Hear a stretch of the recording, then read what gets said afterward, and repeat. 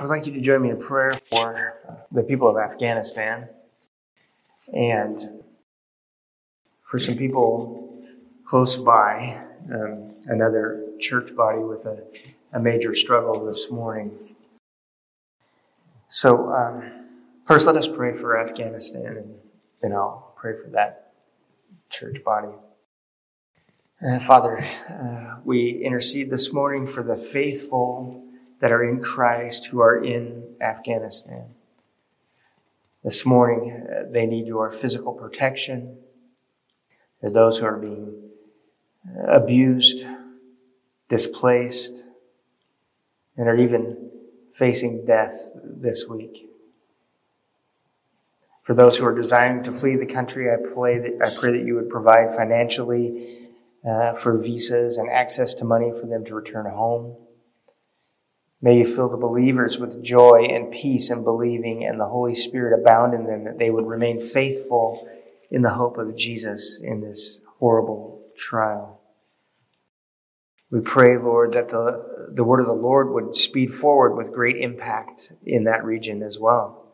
We ask, Lord, that those who persecute and oppress would come to a saving knowledge of Jesus Christ in this time. And Lord, I do lift up my friend Josh and the congregation that he so faithfully serves. I just pray for unity in that body. I pray for super strong conviction in Josh that he is called of you. He is called to preach your word and shepherd your people. And I pray that he would not falter in this time. Give him and his family great encouragement, I ask, in Jesus' name. Amen. Amen. So this morning, we find ourselves in the Gospel of John, chapter 9, because we finished John chapter 8. So that is our normal mode, is to go through the scripture a book at a time. And so this morning we find ourselves in John chapter 9. We're going to ask first for the Holy Spirit to open our eyes and our ears to the text. We'll then read the whole passage and then divide the word, making observations and applications along the way. I know this morning I plan to preach through the whole chapter, which is a lot of verses, so we will take more of a high view of this passage. And so let us first pray. We ask God, the Holy Spirit, to give us the grace we need, Lord, for you to act upon us in the grace of the Father, that we would have eyes to see Jesus clearly this morning. We're dependent upon grace to show us our own spiritual blindness, Lord, and to illuminate us to renewed repentance and restored faith. Give us ears to hear what the Spirit speaks to us in your word this morning. We ask this in Jesus' name. Amen. Amen. So this morning's message is entitled, Let There Be Sight. Let us read chapter 9. As he passed by, he saw a man blind from birth. And his disciples asked him, Rabbi, who sinned, this man or his parents, that he was born blind? Jesus answered, It was not that this man sinned or his parents, but that the works of God might be displayed in him. We must work the works of him who sent me while it is day. Night is coming when no one can work. As long as I am in the world, I am the light of the world. Having said these things, he spit on the ground and made mud with the saliva. Then he anointed the man's eyes with the mud and said to him, Go, wash in the pool of Siloam, which means sent. So he went and washed and came back seeing. The neighbors and those who had seen him before as a beggar were saying, Is this not the man who used to sit and beg? Some said, It is he. Others said, No, but it is like him. He kept saying, I am the man. So they said to him, Then how were your eyes opened? He said, The man called Jesus made mud and anointed my eyes and said to me, Go to Siloam and wash. So I went and washed and received my sight. They said to him, Where is he? He said, I do not know. They brought to the Pharisees the man who had formerly been blind. Now it was a Sabbath day when Jesus made the mud and opened his eyes. So the Pharisees again asked him how he had received his sight. And he said to them, "He put mud on my eyes, and I washed, and I see." Some of the Pharisees said, "This man is not from God, for he does not keep the Sabbath." But others said, "How can a man who is a sinner do such signs?" And there was a division among them. So they said again to the blind man, "What do you say about him, since he has opened your eyes?" He said, "He is a prophet." The Jews did not believe that he had been blind and had received his sight until they called the parents of the man who had received his sight and asked them, "Is this your son, who you say was born blind? How then does he now see?" His parents answered, "We know that that this is our son and that he was born blind, but how he sees we do not know, nor do we know who opened his eyes. Ask him, he is of age, he will speak for himself." His parents said these things because they feared the Jews, for the Jews had already agreed that if anyone should confess Jesus to be the Christ, he was to be put out of the synagogue. Therefore his parents said, "He is of age, ask him." So for the second time they called the man who had been blind and said to him, "Give glory to God. We know that this man is a sinner." He answered, "Whether he's a sinner or not, I do not know. One thing I do know, that I was blind. Now I see." They said to him, "What did he do to you? How did he open your eyes?" He answered them, "I have told you already, and you would not listen. Why do you want to hear it again? Do you also want to become his disciples?" And they reviled him, saying, "You are his disciple, but we are disciples of Moses. We know that God has spoken to Moses, but as for this man, we do not know where he comes from." The man answered, "Why, this is an amazing thing. You don't know where he comes from, and yet he opened my eyes. We know that God does not listen to sinners, but if anyone is a worshiper of God and does his will, God listens to him. Never since the world began has it been heard that anyone opened the eyes of a man born blind. If this man were not from God, he could do nothing." They answered him, "You were born in utter sin, and you would teach us?" And they cast him out. Verse 35, Jesus heard that they had cast him out, and having found him, he said, "Do you believe in the Son of Man?" He answered, "And who is he, sir, that I may believe in him?" And he said, "It is I who is speaking to you." He said, "Lord, I believe," and he worshipped him. Jesus said, "For judgment I came into this world, that those who do not see may see, and that those who see may become blind." Some of the Pharisees near him heard these things and said to him, "Are we also blind?" Jesus said to them, "If you were blind, you would have no guilt, but now that you say, 'We see,' your guilt remains." This is God's word for us this morning. I want to begin with this thought. I want us to think about this throughout the passage, and that is the glory of God. What is God? I posed this question to my kids at dinner this week. I got kind of like a little bit of a blank stare, but I'm going to pose it to you, and I hope I don't get that same blank stare. What does God enjoy more than anything else? The answer? Himself. His glory. God lives for his glory. God's work is to manifest his glory. God created all things for his glory. God judges sinful men for his glory. God saves sinful people for his glory. God sent his Son for his glory.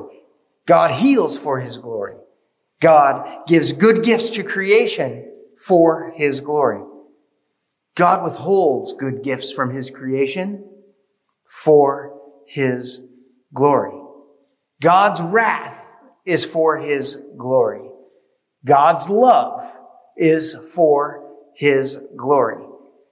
If God finds no greater joy than himself and his glory, then what can the chief end of those of humankind be? What can the chief end of a human being's life be? And where will we find great joy? The Westminster Greater Catechism defines the chief end of man in two ways. First, the chief end, the ultimate goal for humankind, is to live for the glory of God. As Romans 11:36 says, "For from him and through him and to him are all things. To him be glory forever. Amen." And in addition to the glory of God is the chief end or the chief goal. The glory of God is the chief end of our enjoyment. It is the chief end of human flourishing.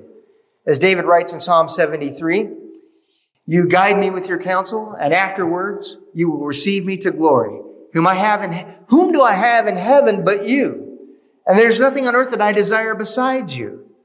My flesh and my heart may fail, but God is the strength of my heart and my portion forever. For behold, those who are far from you, they shall perish.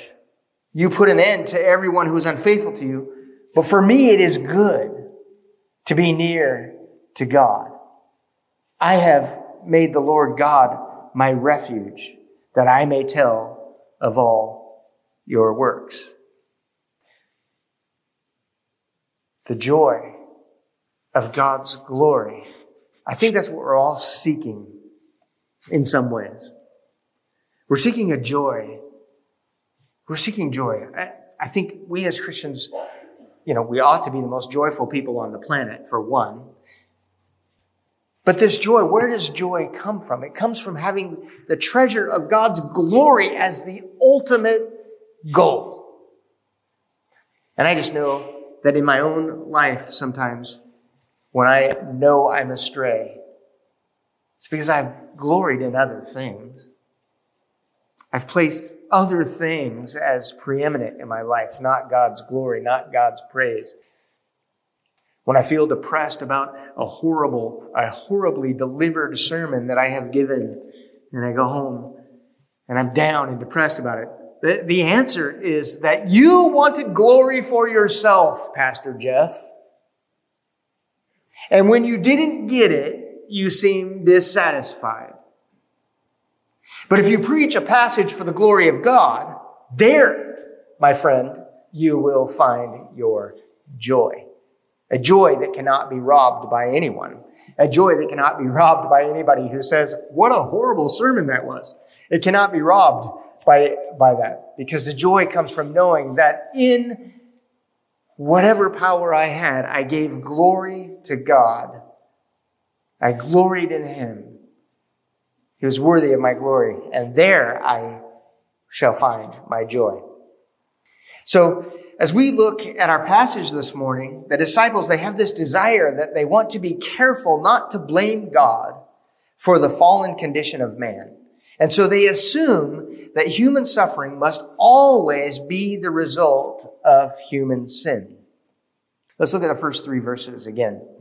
As he passed by, he saw a man blind from birth, and his disciples asked him, Rabbi, who sinned, this man or his parents, that he was born blind? Jesus answered, it was not that this man sinned or his parents, but that the works of God might be displayed in him. In the disciples' Jewish mind, right, they would recall the Old Testament passages that said that the sins of the father are visited upon the sons, even to the 3rd and to the 4th generation. But when Jesus comes on the scene, each person is held accountable for their own sin. Each person stands or falls on their own disobedience to the Lord. Hebrews 8:11 says, and they shall not teach each one his neighbor and each one his brother, saying, know the Lord, for they shall all know me, from the least to the greatest. When Jesus comes, it is then that each one is accountable for their own sin. So they're trying here to be very careful not to blame God. And so it has to be that this man was born blind because he was a sinner himself. He had some sin that needed to be dealt with, or that his parents sinned, causing this man's blindness. And Jesus says, no, it is for the glory of God. It is not that his parents sinned, not that this man sinned, but that the works of God might be displayed in him. And we must work the works of him who sent me while it is day. Night is coming when no one can work. In chapter 16 of John's Gospel, Jesus says, in this world there will be trouble. You see, sin certainly does have consequences, doesn't it? But we live in a fallen world, and trouble comes to the just and the unjust, just the same as God's goodness comes to the sinner and to the saint.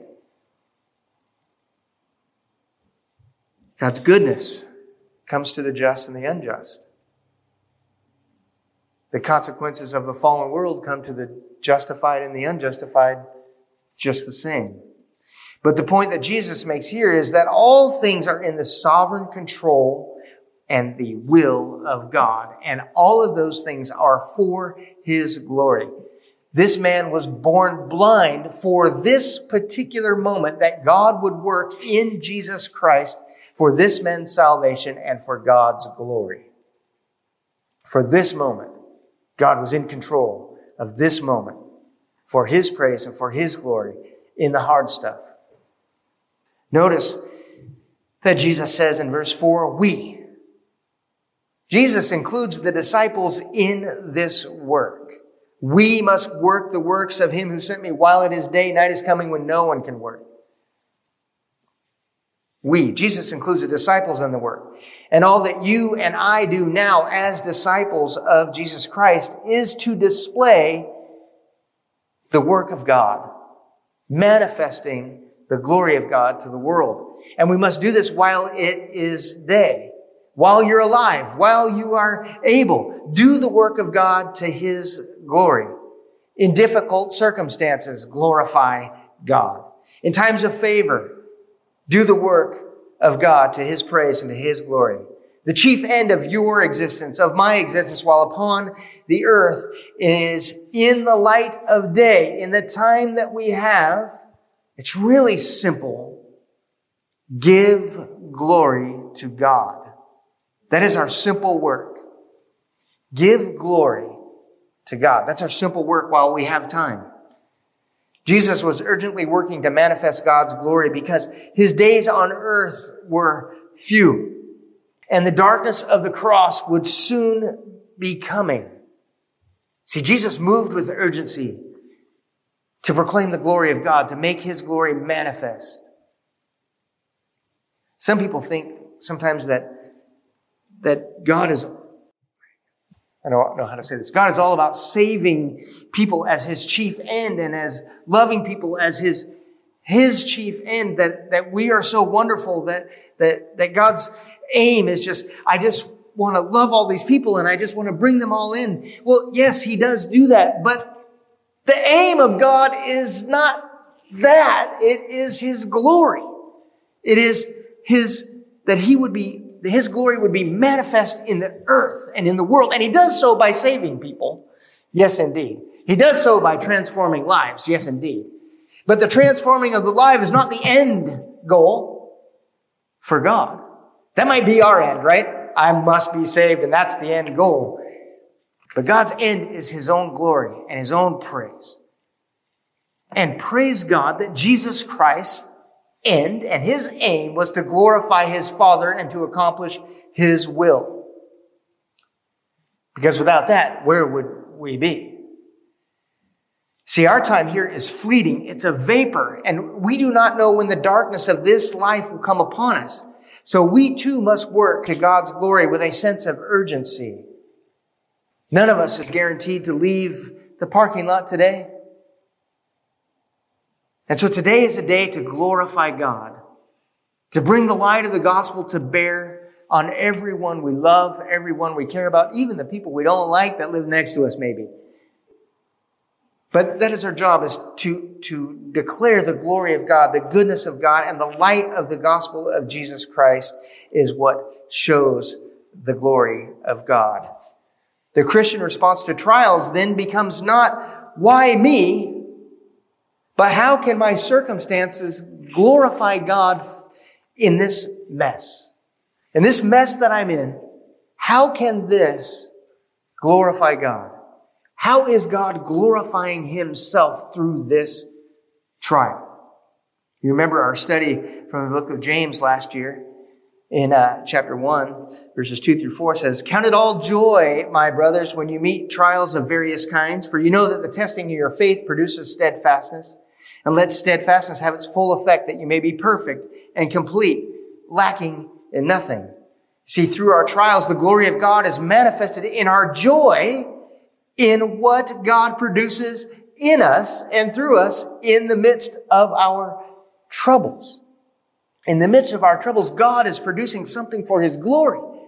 That transformative work that happens in us through those trials, right? The perseverance, the steadfastness. He says, I'm making you perfect and complete. That is to His praise and to His glory, and that ought to be our joy. Can't we find joy in tough circumstances knowing that God is producing something in us? A steadfast faith.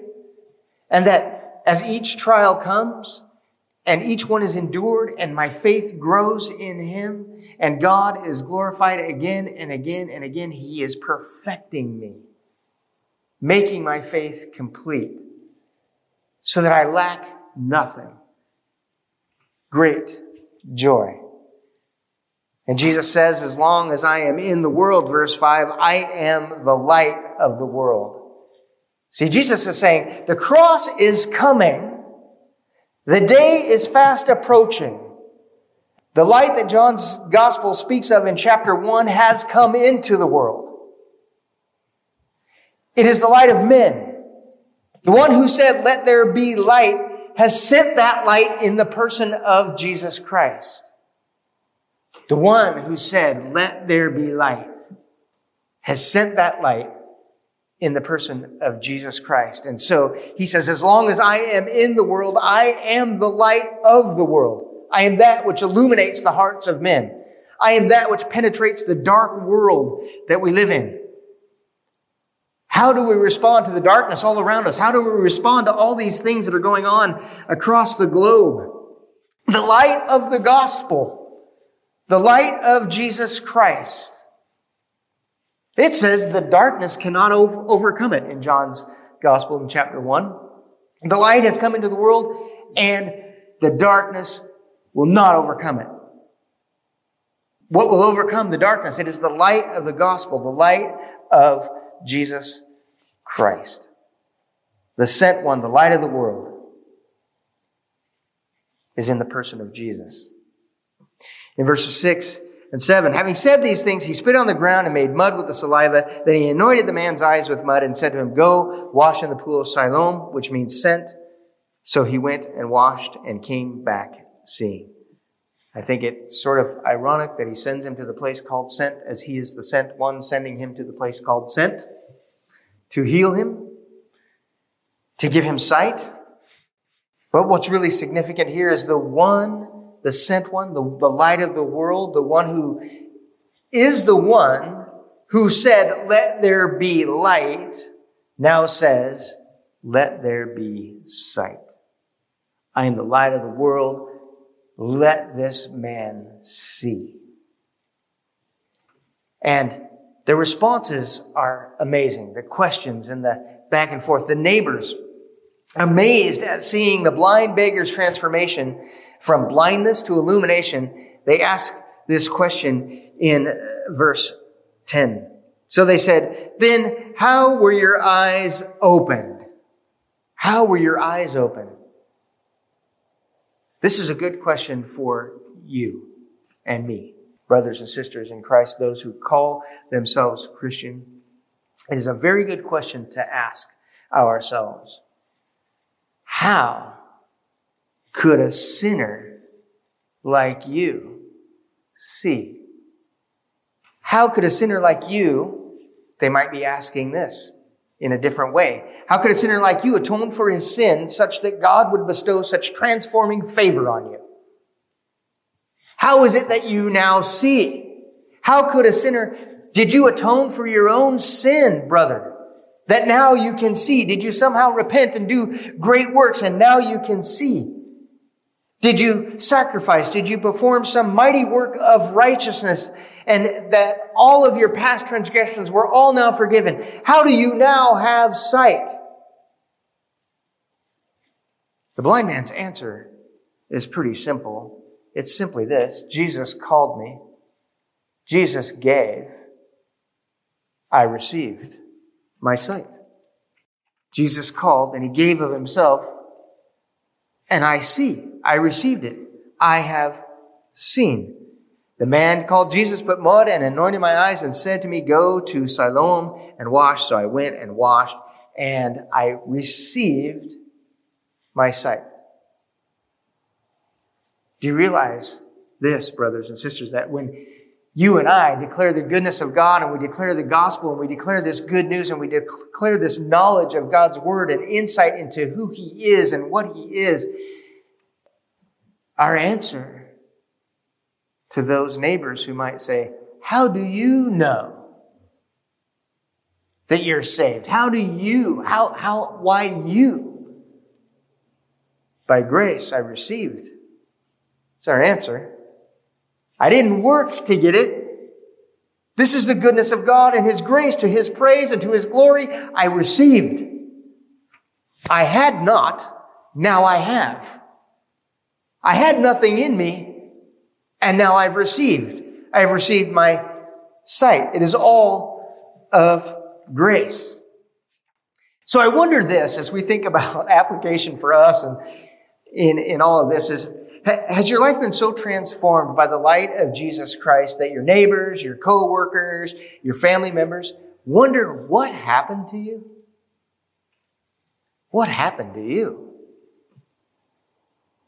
Where does this newfound wisdom you have come from as you're counseling your unbelieving friends and neighbors? How is it that you, who we know you were quite wretched, how is it that you, who we know were quite wretched, happen to be living in a new way now?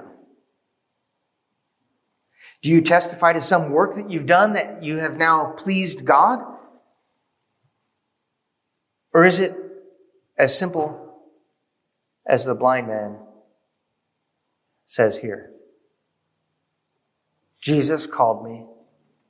He saved me. All I know is that God gave His Son Jesus, and the light of the gospel was given to me as a gift from God, and I received it. I received it. I am now a child of the light who was once in darkness. I've been given a gift, and I received it. So guess what? All glory be to God, who sent His Son for me. To any of you, any of us, anybody in this room who is called a Christian, who calls themselves a Christian, who says that they are in Christ, this is your testimony. This is your testimony. Glory to God, I have seen the light. I have received sight. He opened my eyes. And if you're sitting here this morning and you're just not sure about this whole Christian thing, you might be asking, well, how can I be made to see Jesus in a life-transforming way?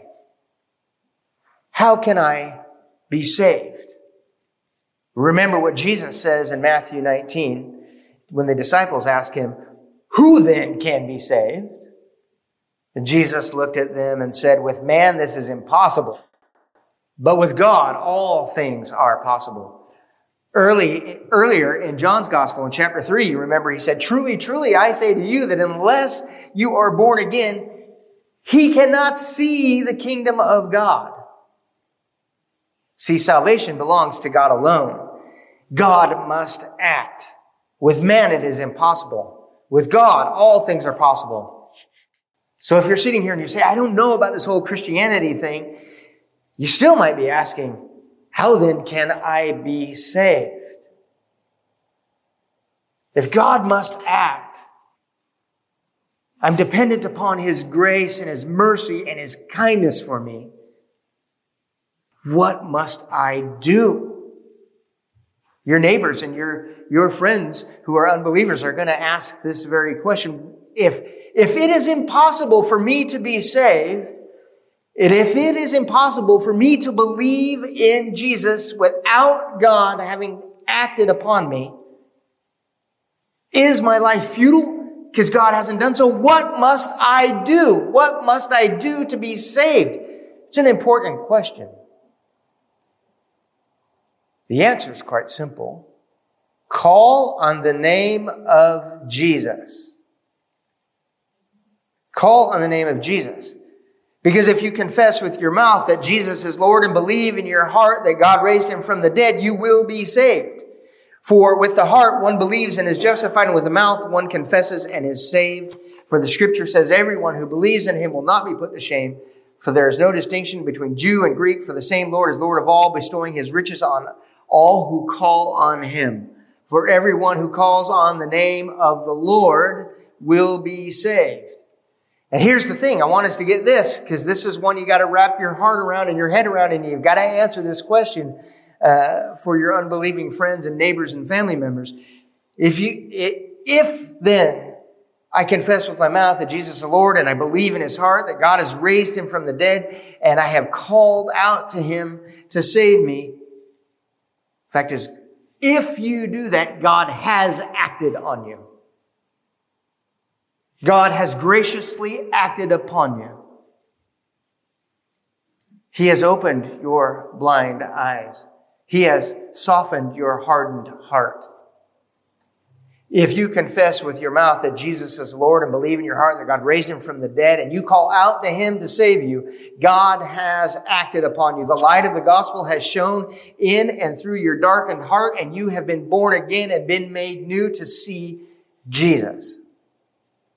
You have been saved. Verse 13. So now, there's more questions. There's more back and forth. Verse 13 through 17. And they brought to the Pharisees the man who had formerly been blind. Now it was a Sabbath day when Jesus made the mud and opened his eyes. So the Pharisees again asked him how he'd received his sight. And he said to them, he put mud on my eyes, and I washed, and I see. Some of the Pharisees said, this man is not from God, for he does not keep the Sabbath. But others said, how can a man who is a sinner do such things? And there was division among them. So they said again to the blind man, what do you say about him since he has opened your eyes? He said, he is a prophet. See, the Pharisees, they have a different question. How can you see? Who or what kind of person would perform such a work on the Sabbath? They debate whether a man sent from God would violate the Sabbath, while others say there is no way that a sinner could do such God-glorifying work. He must be the sent one. But then they pose the great question at the end, but what do you say since he opened your eyes? So who does the Christian say that Jesus is? When the light of the gospel is shown in your heart, Jesus is more than a good teacher. He's more than a healer. He is the light of the world. He is the Word made flesh. He is God with us, and much, much more. He is our Savior, our Redeemer. He is our light. He becomes our very life. And then our life aim is what? To glorify God, to bring glory and praise to God. In verses 18 through 23, I'm not going to read it, but the blind man's parents, they're afraid to confess that Jesus is the Christ because the Jews would put them out of the synagogue. And this would be an end, really, to their public social life. See, the Jewish society was centered on the synagogue. And so to confess Jesus as the Christ would become an outcast among the people. So they say, he's grown. You go ask our son. He can answer for himself. And as I thought about this part of the passage, I had to ask myself, where is it that you and I might shrink back from proclaiming the truth of the gospel and the lordship of Jesus Christ? Like if you're a student in school, do you shrink back from being a public Christian because you won't fit in? Do you turn a deaf ear when people publicly bash Christians, when they publicly bash God, when they publicly bash Christ? Do you defend Christ's honor knowing that you yourself will be rejected? Matthew 10:33 tells us that whoever denies me before men, I also deny before my Father who is in heaven. But you see, for us who are born again, who the light of the gospel has shown, the gift of God's grace and God's salvation have shown into our lives, those who have as their chief end to glorify God and to enjoy Him forever will not deny Jesus. The glory of God is more important to those who have been illuminated to new life, more important than fitting in. Is the glory of God more important than fitting in for you? Is the glory of God worth more than being accepted in social circles? Those are just questions to ponder. Verse 24, for the second time, they called the man who had been blind and said to him, give glory to God. We know that this man is a sinner. He answered, whether he's a sinner or not, I do not know. One thing I do know, though, I was blind and now I see. What did he do to you? How did he open your eyes? He answered them, I've told you already and you would not listen. Why do you want to hear it again? Do you also want to become his disciples? And they reviled him, saying, you are his disciple, but we are disciples of Moses. We know that God has spoken to Moses, but as for this man, we do not know where he comes from. And the man answered, why, this is an amazing thing. You do not know where he comes from, and yet he opened my eyes. We know that God does not listen to sinners, but if anyone is a worshiper of God and does his will, God listens to him. Never since the world began has it been heard that anyone opened the eyes of a man born blind.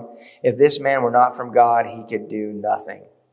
They answered him, you were born in utter sin and you would teach us? And then they cast him out.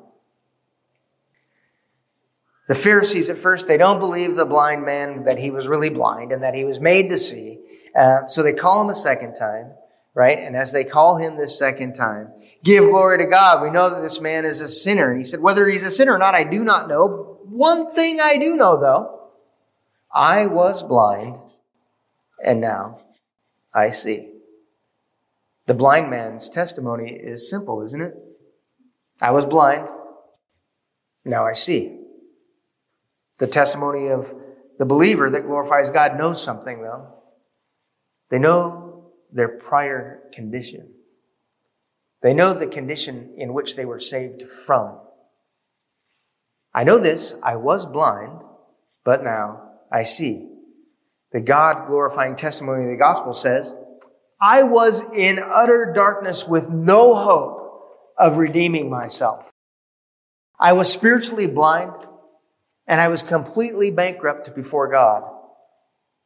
But now by grace I have been set free by the power of Jesus' atoning death for me. My bankrupt condition has been eradicated, not by my own righteousness, but by a righteousness deposited by God through Jesus Christ's perfect obedience in my stead. The God-glorifying gospel is the gospel of grace. Unmerited, unearned, personal favor from God. As I thought about this passage, I couldn't help but think about the words to Amazing Grace. Amazing grace, how sweet the sound that saved a wretch like me. I once was lost, but now am found, was blind, but now I see. Was grace that taught my heart to fear and grace my fears relieved. How precious did that grace appear the hour I first believed. And get this, the glory of God's grace, even in this song. Through many dangers, toils, and snares we have already come. 'Twas grace that brought us safe thus far, and grace will lead us home. This is the God-glorifying gospel. The good news that by God's grace I can see. One thing I do know. I know I was a wretch. And now I see. I once knew nothing of God, and now I know him personally. I once saw nothing but darkness all around me, and now I see light. I was once hopeless, and now I have hope. That's all I know. That's what I know. The born-again Christian knows their position. They know what they were saved from. They know that it was no goodness in them that they now can celebrate. They're celebrating God's grace and his glory and his goodness toward them. Verse 27. He answered them, I've told you already and you would not listen. Why do you want to hear it again? Do you also want to become his disciples? And they reviled him. You are his disciple, but we are the disciples of Moses. We know that God has spoken to Moses, but as for this man, we do not know where he comes from. Oh, such an amazing thing. You don't know where he comes from, yet this man opened my eyes. I told you once that my eyes were opened by grace. through Jesus Christ, and you wouldn't listen. If I tell you again, will you believe and follow him? And then he strikingly says, God listens to those who worship him and obey according to his will. God has bestowed great grace upon me. So of course this Jesus is sent from God. That's the conclusion that he comes to. Of course he was sent from God. Never since the world began has it been heard that anyone opened the eyes of a man born blind. If this man were not from God, he could do nothing. Of course, he was sent from God. They reply to him, well, you were born in utter sin.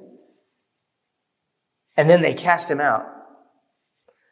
I wonder this. This is not in the scripture, but I wonder if the parting answer, or maybe the parting thought on this blind man who was restored, as they said, you were born in utter sin and you try to teach us, and then they cast him out. I wonder if he said this in his mind, or if he thought it. You know, you're right. I was born in utter sin.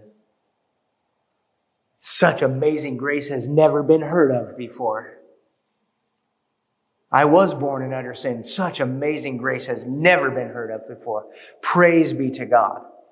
I wonder if that was his fleeting thought as they kicked him out. Because he says, this I know, I was blind, and now I see. You say I was born in utter sin? I think the born-again Christian knows that very, very truth. I was born an utter sinner, a wretch, hopeless and helpless. Now I see and I believe. Praise be to God. Notice the Jews are once again claiming an allegiance to another that was sent by God. You might recall the Hebrews have this consistent disobedience to even that which Moses brought to them from God, and yet they're saying we are disciples of Moses. Well, being a disciple means that you obey the one that is discipling you. You obey the teacher. We know Moses, this man we don't. What they missed was the fact that Moses could not atone for their sin. Moses could not, through his own obedience, make them whole. To this, they were blind. Again, the man born blind. He opened my eyes by God's grace. God sent him, and I believe. Are there allegiances that hold you back from following Jesus? Some of you are probably the first in your family to believe in Jesus. A first-generation Christian. But does that allegiance to your family hold you back from following him? You know, we McKinnises, maybe we might say in previous years, generations past, we don't believe in the crutch of no Christianity. One of my uncles told me that. We're not weak-minded people. That Christianity is for people who need something to lean on because they're just not that smart. They're just not that strong. Maybe that holds you back. The allegiance to your family holds you back from following after Jesus. Maybe you'll be the first in your family to break away and follow Jesus.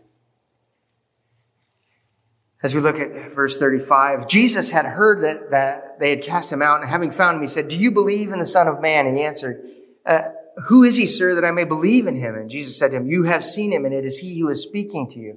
And he said, "Lord, I believe." And he worshiped him. Jesus said, "For judgment I came into the world, that those who do not see may see, and those who may see may become blind." Some of the Pharisees near him heard these things and said to him, "Are we also blind?"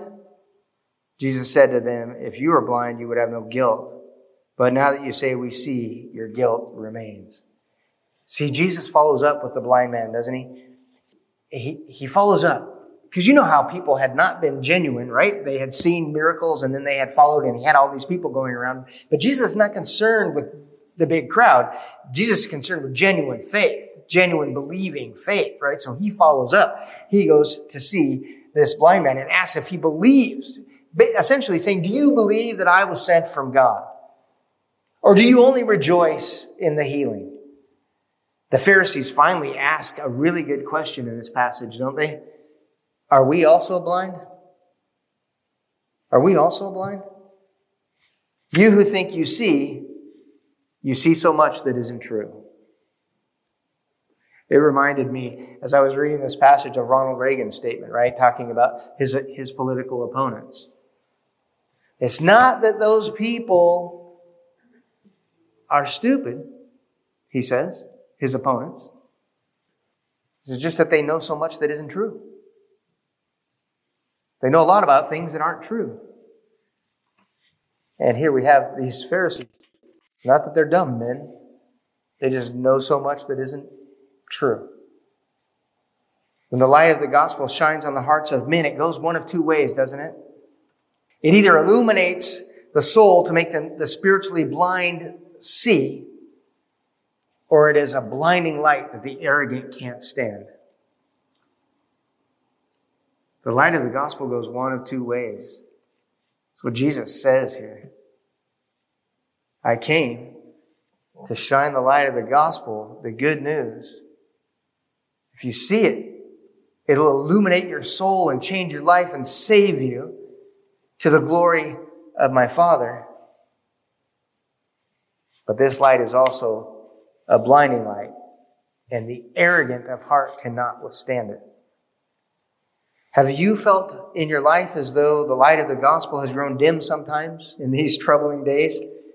Do you desire to see the brightness of the glory of God once again in your life?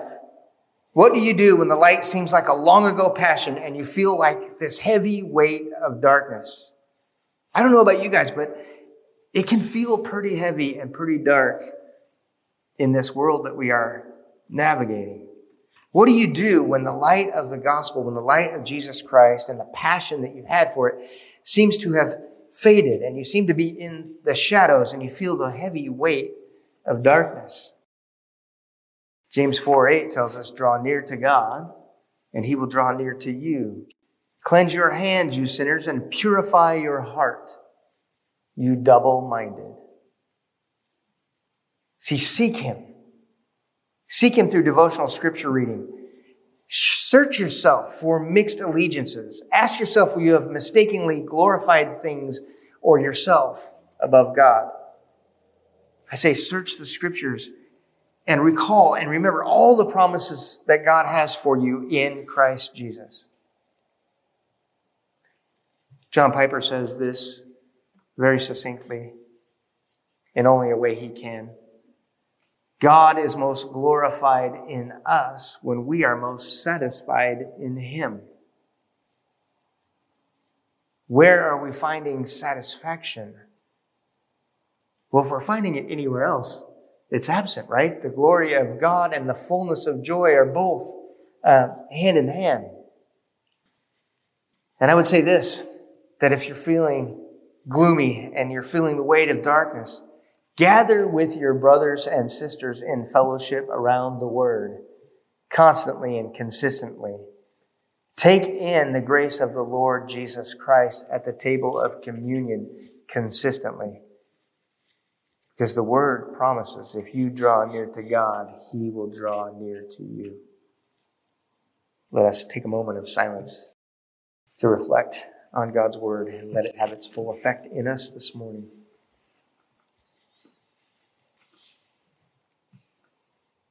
And Father, we do thank you for your word. We praise you for the Lord Jesus Christ. We pray that we would walk in the light of the gospel, that we would partner with you in manifesting your glory while it is still day, Lord. But we need your enabling grace to continue in that, to be steadfast. Supernaturally help us to draw near to you. Help us to trust that you will draw near to us. We ask in Jesus' name. Amen.